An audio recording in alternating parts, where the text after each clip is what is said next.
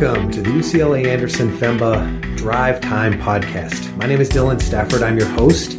And this week we have a faculty member, and it's always a treat when we get to hear from the people whose research and teaching really drives the core of the experience of UCLA Anderson, where great people come to improve their ability to think critically and make smart, savvy decisions in the face of uncertainty. So it's a great honor today to have Associate Professor of Management. I think almost everyone in FEMBA should know Professor Corinne Bendersky from some form or another. She is in management and organizations and has taught leadership foundations for many different years. And today you're going to get a special invitation if you're a second or third year looking at your bidding for winter quarter for her class Incentives and Motivations in Organizations. So you're going to get a real special behind-the-scenes treat on look at why you might want to take that class. But Professor Bendersky is an expert in workplace conflict, status and justice in teams and organizations. Her research resonates in constructive and concrete ways in both academe and business. She's highly accomplished academically with a PhD from the MIT Sloan School of Management and her BA with honors from Oberlin College in Ohio. So it's my pleasure to be with Corinne Bendersky today. Thank you. Thank you, Dylan. It's my pleasure to be here. So why don't we jump in? You know, you're a person who has devoted their life to trying to find things that aren't obvious to everyone else. So why don't we start with just telling people about your research and what it is that you like to do in that field? Well, I'm motivated to study people in organizations and people particularly in teams and organizations because I see a lot of dysfunctions and negative experiences or suboptimal experiences in the real world, both from my students, organizations that I have worked for, consulted with, and done research in. Teams in particular have a lot of potential to be extraordinarily synergistic performance vehicles, and yet they also introduce innumerable challenges that are distinct and different from the challenges we face working as individuals or as members of larger departments. So I'm intrigued by that. I'm particularly intrigued by the experiences of people in those teams who maybe feel that they're undervalued or underappreciated. In my academic terms, they have low status, but lower status than they think they deserve. A lot of my research in the last few years has been focusing on how people try to increase their status within the groups. People try to take two paths to increasing their status in the groups. One is they try to be particularly good, strong contributors to the group, and the other path is they tend to be very competitive and try to compete for status by engaging in conflicts over their positions in the group. And this phenomenon that I call status conflict is one that I have looked at in a variety of different ways. I'm also recently doing a lot of work on people who are very underrepresented in organizations and how they can attain status. Specifically, I've been studying female firefighters who comprise less than 4% of the profession and are systematically undervalued and sort of underappreciated because they're so incongruent, inconsistent with what we think of when we think of firefighters. So because of that, women firefighters have a very hard time attaining positions of status and respect. So I've been really fascinated. It's been a lot of fun for me to be in the field, going to spend a lot of time in fire departments. I've had the good fortune of going on ride-alongs on fire engines and having meals in fire stations and getting to see what that occupational life is like. And I have incredible admiration and esteem for firefighters. And I'm now starting to do some training and consulting for fire departments on how that they can create more inclusive cultures and do better jobs at attracting and retaining female firefighters and firefighters from other underrepresented groups. Was it in undergrad, or when did you really find your focus in terms of knowing that you wanted to look at teams and especially how different people fit or don't fit within teams? Yeah, I got interested in conflict and how conflict works even in high school. I had a very formative... No conflict in high school. Yeah, no, not at all. I had a very formative experience the summer between my junior and senior year of high school. I grew up in New Jersey, and I was selected for something called a governor's school, which was a state-level program. I think it's still going on, which were extracurricular summer programs for students who had interests in a variety of different domains, be they art or history. I was selected for political science opportunity and spent a month at camp in which I was exposed to international relations and got very intrigued by negotiation processes and conflicts. And so I studied conflicts. I focused on that in an international relations context in college, and then between college and graduate school, found more affinity and sort of traction around how to study conflict processes in organizations and started really identifying groups and teams as the forum that I was interested in. I'm also interested a lot in more general motivational processes at work and have found a nice opportunity to bridge theory and practice as the faculty director of the Human Resources Roundtable Association, which is called HARRT. This is an association of about 50 HR executives from about 50 companies from primarily Southern California. We have programs that are for the top executive HR professionals in their companies and other programs for what we call the associate members, and they are the high potential direct reports of our executive members. And so kind of the next tier down, we get to be involved in not only the cutting edge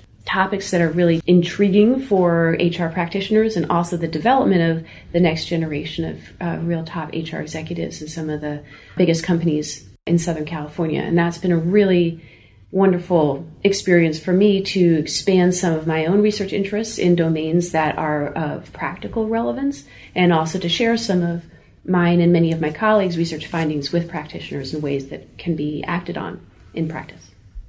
Well, I know what I love about our curriculum is that, organizational behavior is a first quarter course, right on the heels of Leadership Foundation. So for the brand new class of 2019, you were both the professor for Section 2, and now you're teaching organizational behavior this fall, 409, to Sections 2 and 3. Just for people who are listening, either who've already done your courses or prospective future students, what are some of the main themes that are always important for you to land, either in Leadership Foundations, the orientation week, or then more deeply going in through the fall quarter with organizational behavior? Because these are young, high potential FEMBA students, some of whom are already hiring and firing and dealing with the world of people and creating chemistry. I love that I get to interact with our FEMBA students right at the beginning of the program, because I think the content that I teach in Leadership Foundations and Organizational Behavior is relevant to and resonates with students from all different functional areas and who have all different types of work ambitions, career ambitions. I think a theme across both of these courses is the importance of self-awareness through sort of genuine introspection and candid, open-minded learning about one's strengths and limitations, and contextual awareness about the kinds of situations or types of colleagues, people you work with who may be more challenging or create more opportunities. We cover these kinds of topics related to making decisions, leading teams, motivating employees, being persuasive and influential, engaging in negotiations, and a lot of the topics that we introduce in Leadership Foundations and in organizational behavior, students have opportunities to go more deeply into the suite of electives that are offered primarily by faculty from management and organizations, following directly on the topics from Leadership Foundations and organizational behavior, but to some extent by faculty from other areas of the school as well. I'm just wondering, from your research with the firefighters, when you have a category of female firefighter who's only 4% of a bigger population and is really sort of establishing their own credibility in an area that historically they may not have been seen to be participating in, like what are some of the lessons for FEMBAs in their organizations on either side because we have such a diverse student body. We have people from so many countries. So I could envision FEMBAs who have the experience of being the new man or woman in an environment establishing themselves. Or the flip side, we could have members of the more dominant historical group. Like, what are some sensitivities that people can take into their life to appreciate whoever might be on the other group? Well, a lot of the challenges for underrepresented minorities in organizational contexts arise from a perceived lack of fit between that individual and the types of people that we associate more commonly with a particular profession or occupation. So when we're talking about a male-dominated profession like the fire service or business leadership or many STEM fields, the prototypical member is a man, and so you see a woman there. It's atypical, and so it's hard for us to see how she fits in that context. And that's just one example of the type of ways in which there may be a lack of fit or incongruence between a person from a particular social category and a particular occupation. What I try to talk to my students about is not just what the underrepresented individual can do to try to communicate their competence and mitigate some of the social dynamics that may inhibit their ability to perform optimally or be recognized for performing optimally. It's also to think about how the situation itself influences people's perceptions of them, and particularly when you are in the more dominant majority position, to think about how you can structure or can construct the context in which people are acting and being evaluated in more inclusive ways. So when people use terms diversity, equity, inclusion, the diversity is about the sort of numbers or representation of people and what their characteristics are. The equity inclusion are features of the system that have to do with compensation and recognition opportunities to engage in behaviors that allow you to live up to your true performance potential and other potential in that situation. We can't do much about our demographic characteristics. We can do some things about our behaviors, but there are reasons to resist conforming to majority behavioral expectations. That's not necessarily the right solution. There's a lot that's untapped in terms of thinking about how we can shape the context as managers, as leaders, as teammates, as subordinates in ways that are creating more of an equal playing field and more appreciation for people from diverse backgrounds. One of the things I loved in my organizational behavior class 20 years ago when I earned my MBA was this idea that they really gave us a long-term horizon, which suggested you will be in charge someday and you will have the ability to help create a better culture. Yeah, I think that's an important message for our students, because a lot of things we talk about are things that they may not be in a position currently to influence. So the nature of the incentives in the organization or the team processes that they engage in as a member of a team and not a leader of a team. But the lessons and the ideas and the concepts and the frameworks and the ways of thinking systematically through problems that we introduce are ones that are useful throughout somebody's career, and potentially more and more useful the more senior someone becomes, when they're doing less of the hands-on technical work and more of the managing others doing technical work, especially as the breadth of their management and the degree to which they influence strategy and structure increases the more senior they get. So we introduce a lot of things that have long-term potential benefits for our students. The other thing I really enjoy about these classes and that I carry through in the electives that I teach is the pedagogical style is very discussion and experience based. So we do experiential exercises and a lot of case discussions. Also in my elective classes more than in the core classes, particularly through my relationship with HR executives at HARRT, I'm able to bring in a lot of guest speakers who are high-level practitioners in organizations who can talk about their own experiences with the topics that we may be discussing. And I think the benefit of having experiential case discussion and guest speaker-based pedagogy is that it really enables students to internalize the lessons. And I always try to connect in no other way in the last 5 minutes of the class. Take 5 minutes and think through or talk through with your neighbor how you could apply this general thing to your problem that you're facing. So for instance, in organizational behavior, we have a segment where we talk about ethics and facing ethical dilemmas and introduce some tools for how to reduce some of the risks of engaging in unethical or suboptimal decisions given our psychological biases and tendencies in those directions. And at the end of it all, we spend a few minutes saying, okay, think about your own ethical dilemmas and how might you apply this technique to confronting your own ethical dilemmas in the future, and use this as a way of aligning to your own moral compass in your own practice.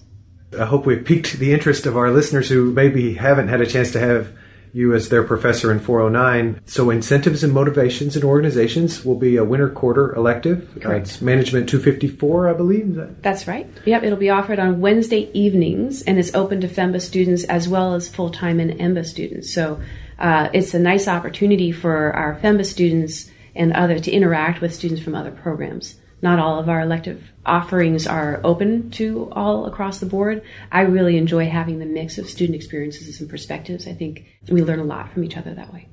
Can we tell any of the guest speakers, or are they all? Well, I can say, so I'm going to be bringing in 3 guest speakers. I will have the head of talent acquisition for T-Mobile will be coming in to talk about recruitment and retention. Wow.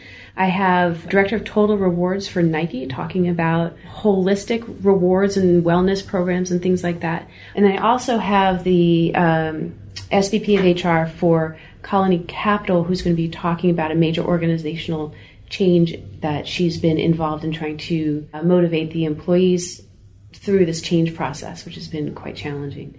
So through their experience, we're going to really learn an immense amount of rich nuance about how the things we talk about in abstract, even with cases, work in the real world. And the students have great opportunities. These are very open, candid, authentic professionals who are really receptive to students asking them the hard questions about, well, how does it really work? We've been talking about this in class, but how does it really work?